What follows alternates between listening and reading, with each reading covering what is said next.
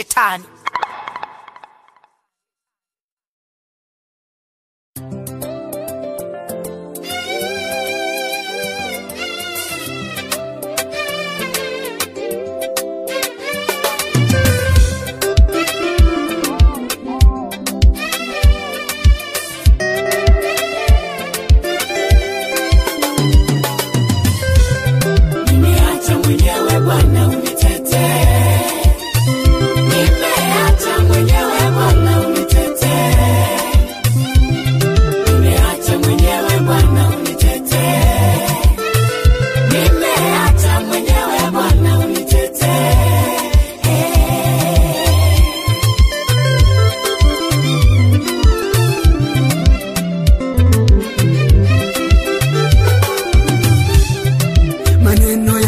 Damu yanavunja moyo, maneno ya wanadamu yanakatisha tamaa.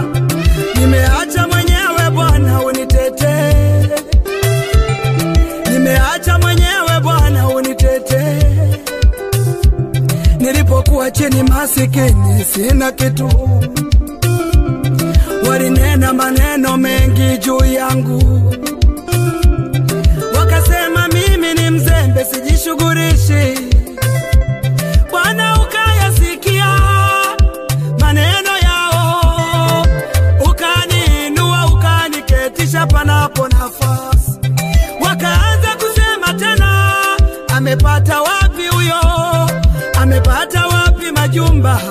Amepata wapi magari? Amepata wapi watoto yule tasa?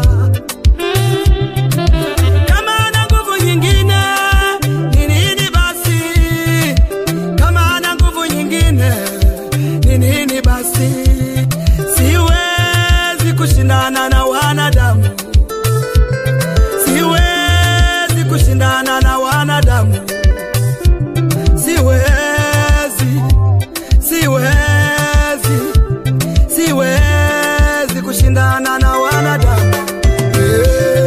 Nimeacha mwenyewe Bwana unitetee, maneno ni mengi Baba, nimeacha mwenyewe Bwana unitetee, usiniache niaibike. Nimeacha mwenyewe Bwana unitetee, peke yangu siwezi. Nimeacha mwenyewe Bwana unitetee.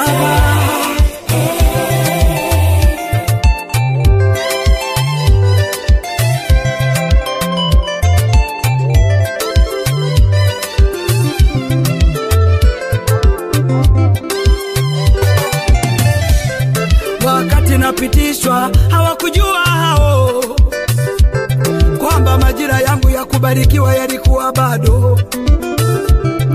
Wakati napitishwa hawakujua hao kwamba majira yangu ya kuinuliwa yalikuwa bado.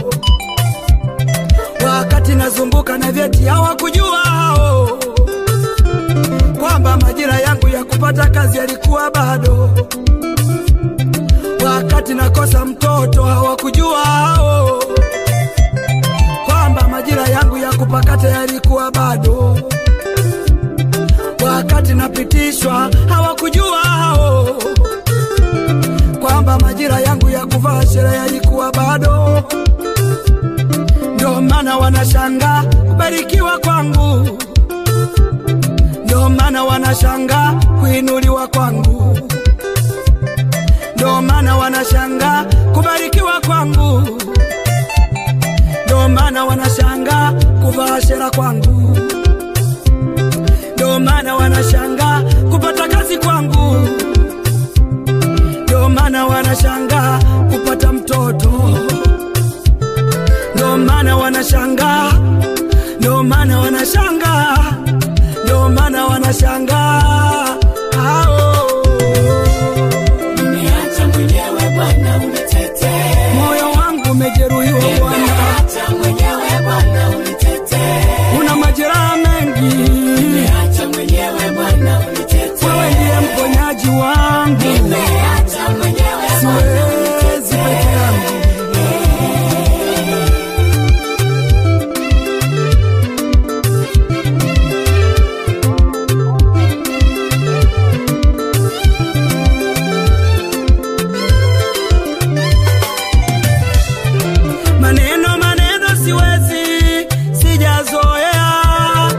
nimeacha mwenyewe Bwana useme nao.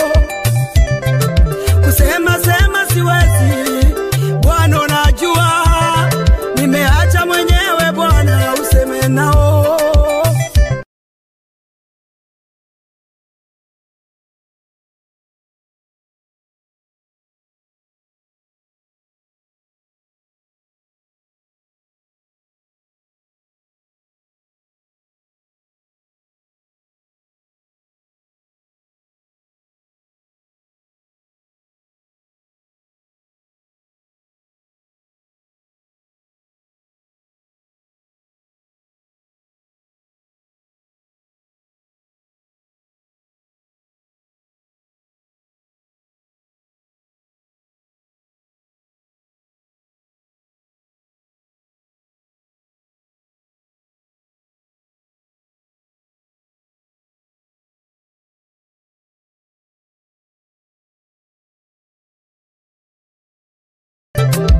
Ukinitetea nitasimama tena,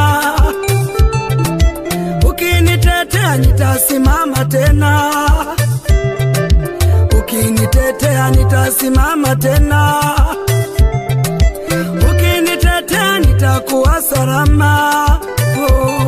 Nimeacha mwenyewe Bwana unitetee. Nina ubinadamu Bwana wangu. Nimeacha mwenyewe Bwana unitetee.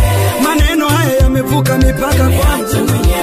Nafunga kinywa changu nitetee wewe Yesu. Nimeacha mwenyewe Bwana siwezi.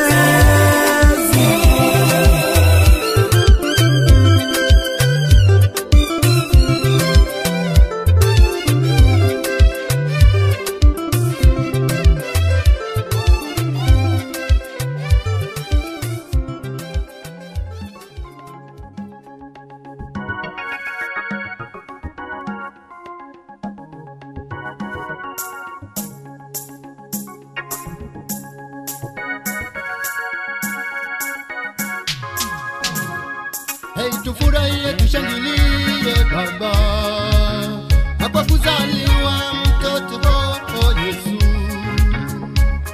ni mkombozi wa ulimwengu wote. Tufungue mioyo yetu leo azaliwe Baba.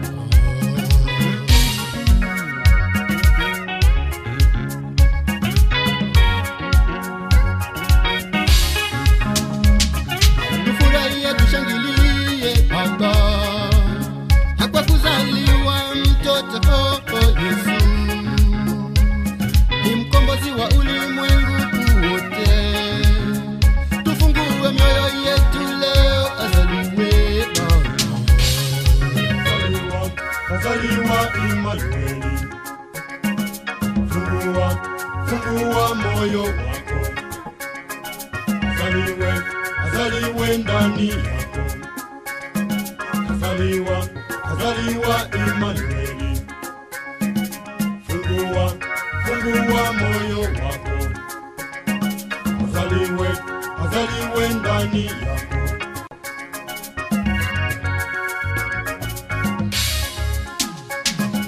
Ana kwa ajili yetu mtoto amezaliwa. Tumepewa mtoto mwanaume Immanueli. Ana kwa ajili yetu mtoto amezaliwa.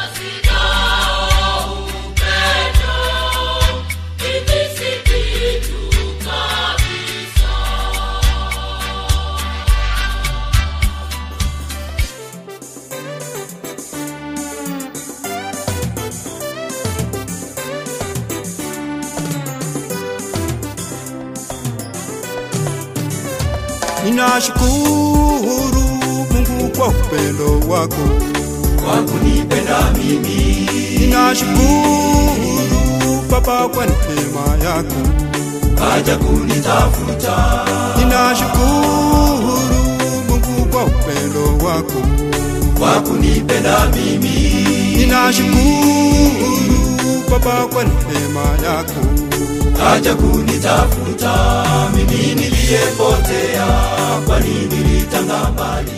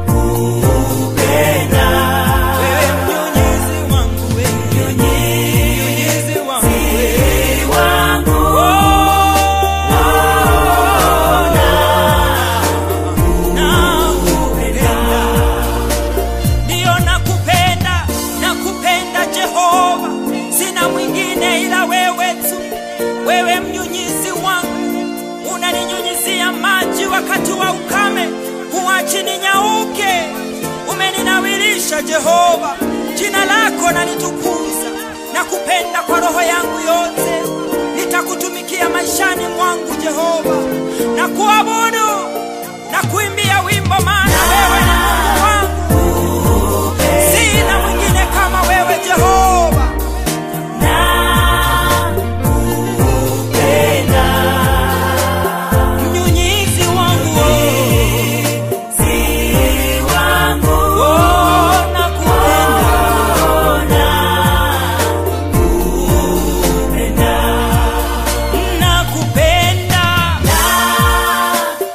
Nakupenda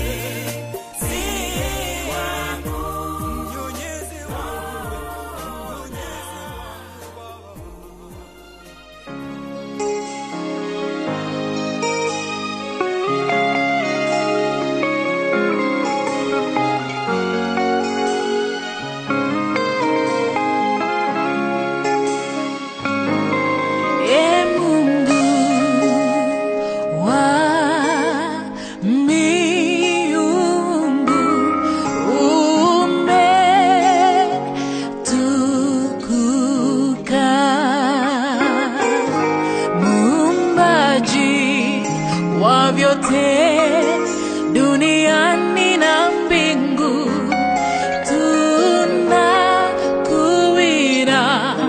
tunakuinamia. Mungu wa miungu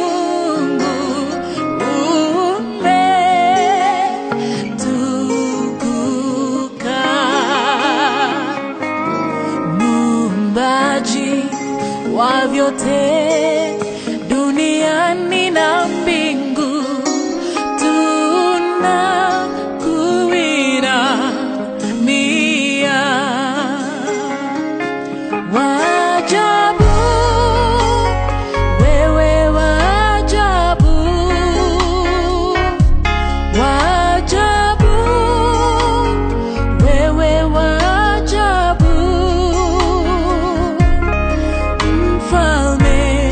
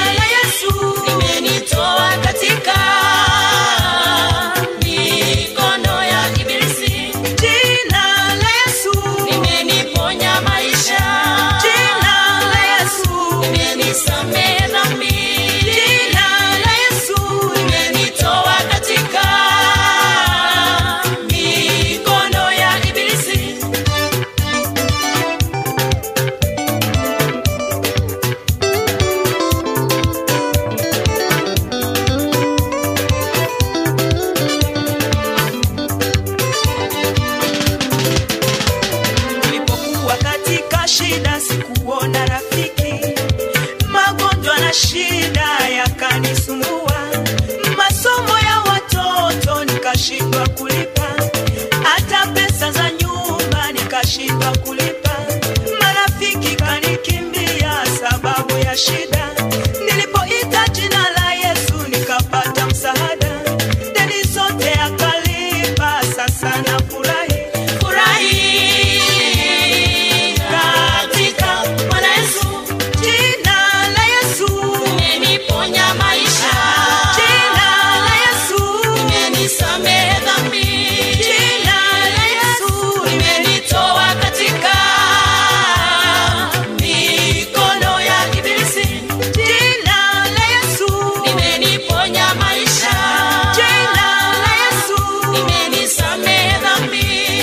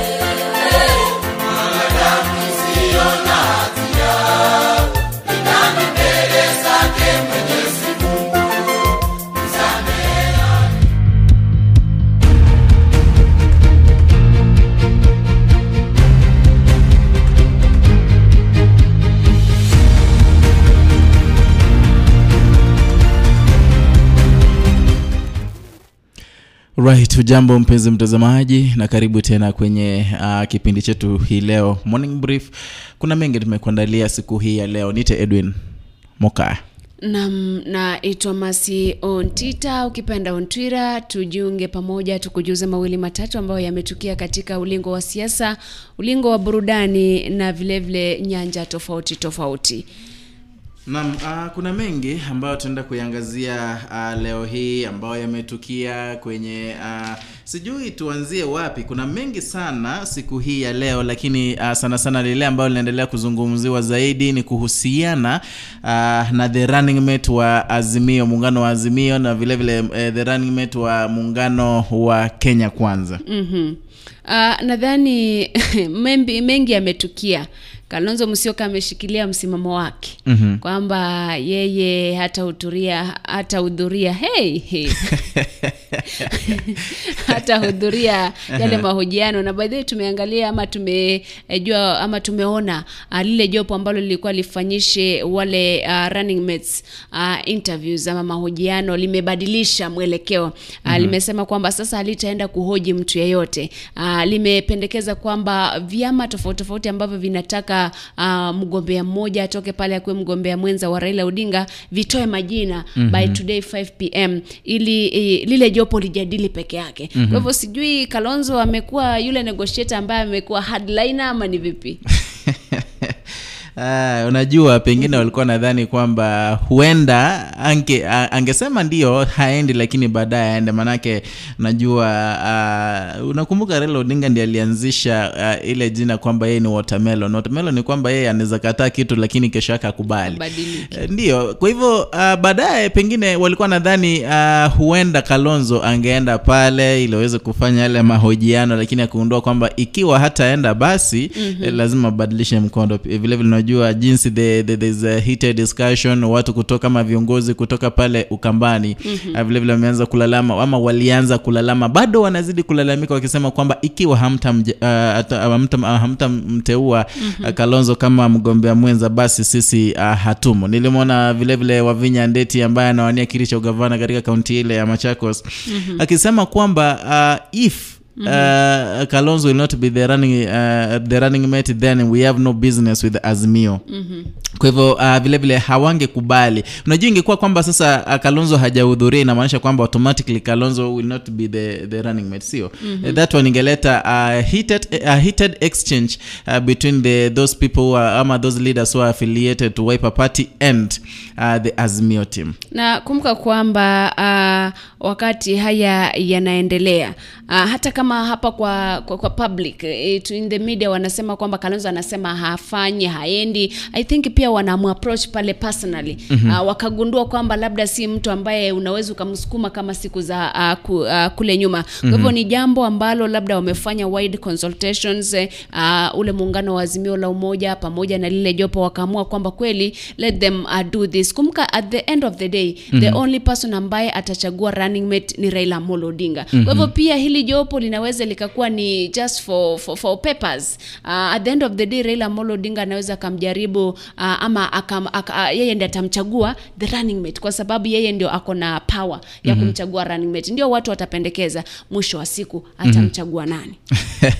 Acha tuweke ile video kidogo Kalonzo akizungumza, kisha pengine tutaongea zaidi kumhusu Kalonzo, lakini sijui kidogo kabla hajaweka pale kwa sababu naona ile video imezungumzia pia ile tour yake ambayo anafanya leo kule Mombasa kuanzia Nairobi all the way. Ni jambo ambalo lilizungumza sana akisema it's like sasa ako ndani because alisema we are campaigning for the presidential candidate Raila Odinga. Akisema ni kama wanasindikiza Mike Sonko kwenda kule Mombasa ili labda katika ile aspiration yake ya kutafuta kiti cha ugavana kule Mombasa. Ile video kwanza.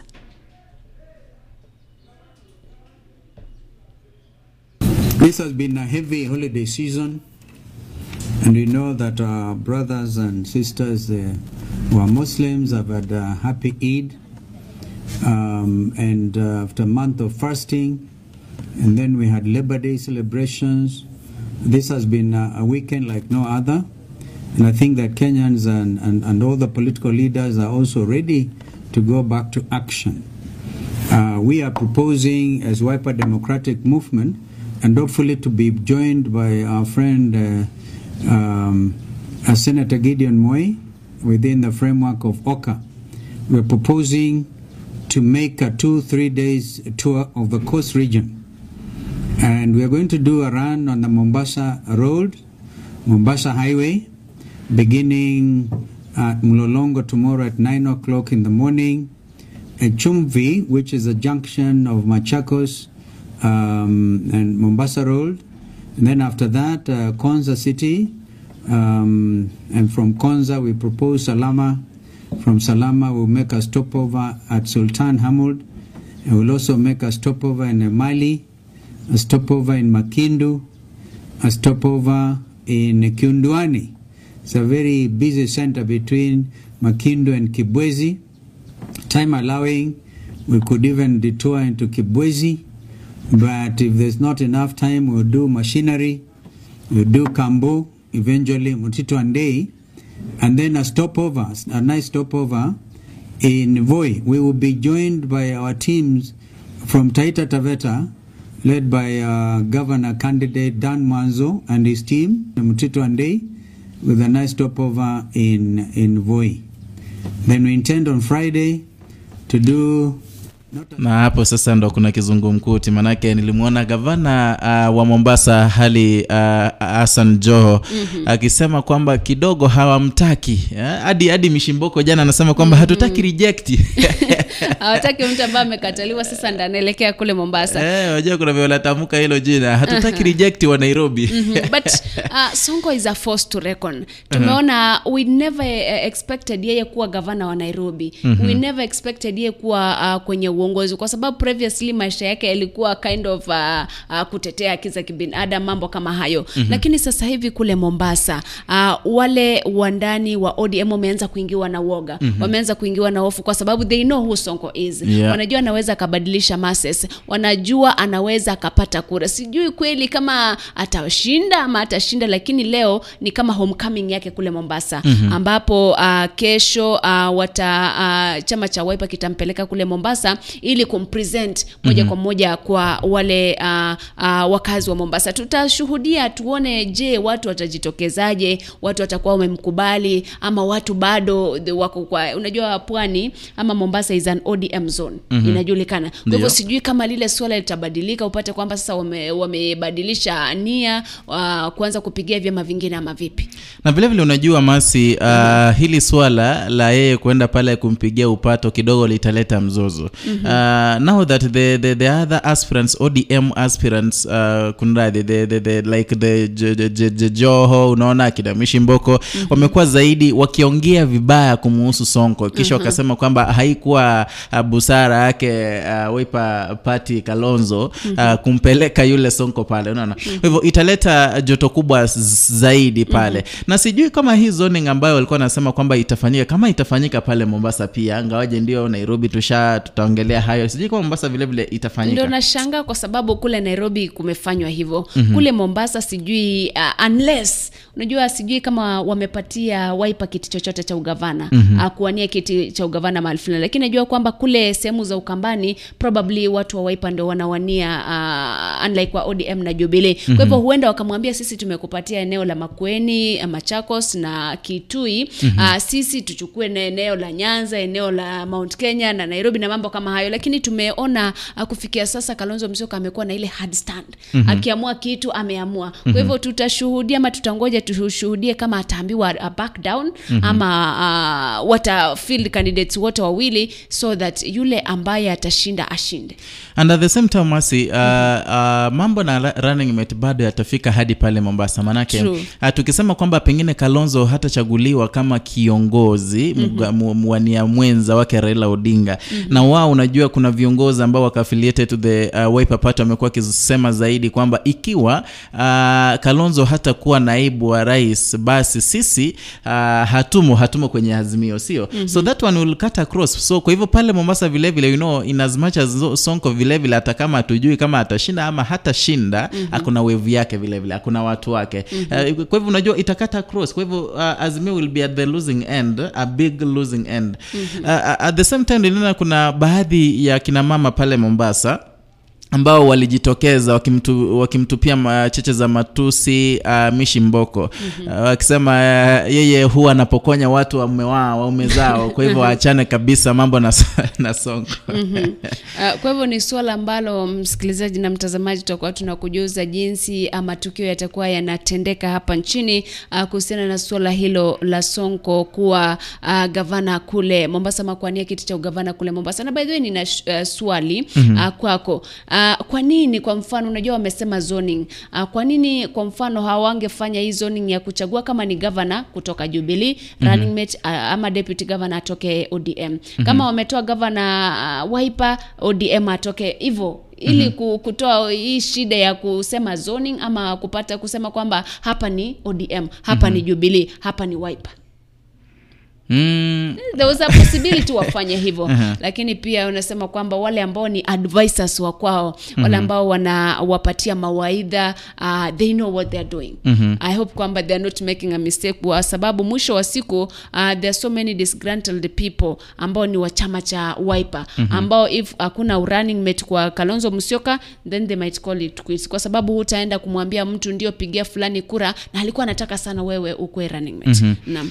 Pengine tuongelee hayo mambo ya zoning ambao walizungumza ama Raila aliweza kuzungumza hapo jana, haswa katika county ya Nairobi, ambapo walisema kwamba ile zoning kuna nafasi ambazo vyama vitatu vitapewa kama Jubilee, ODM pamoja na Wiper.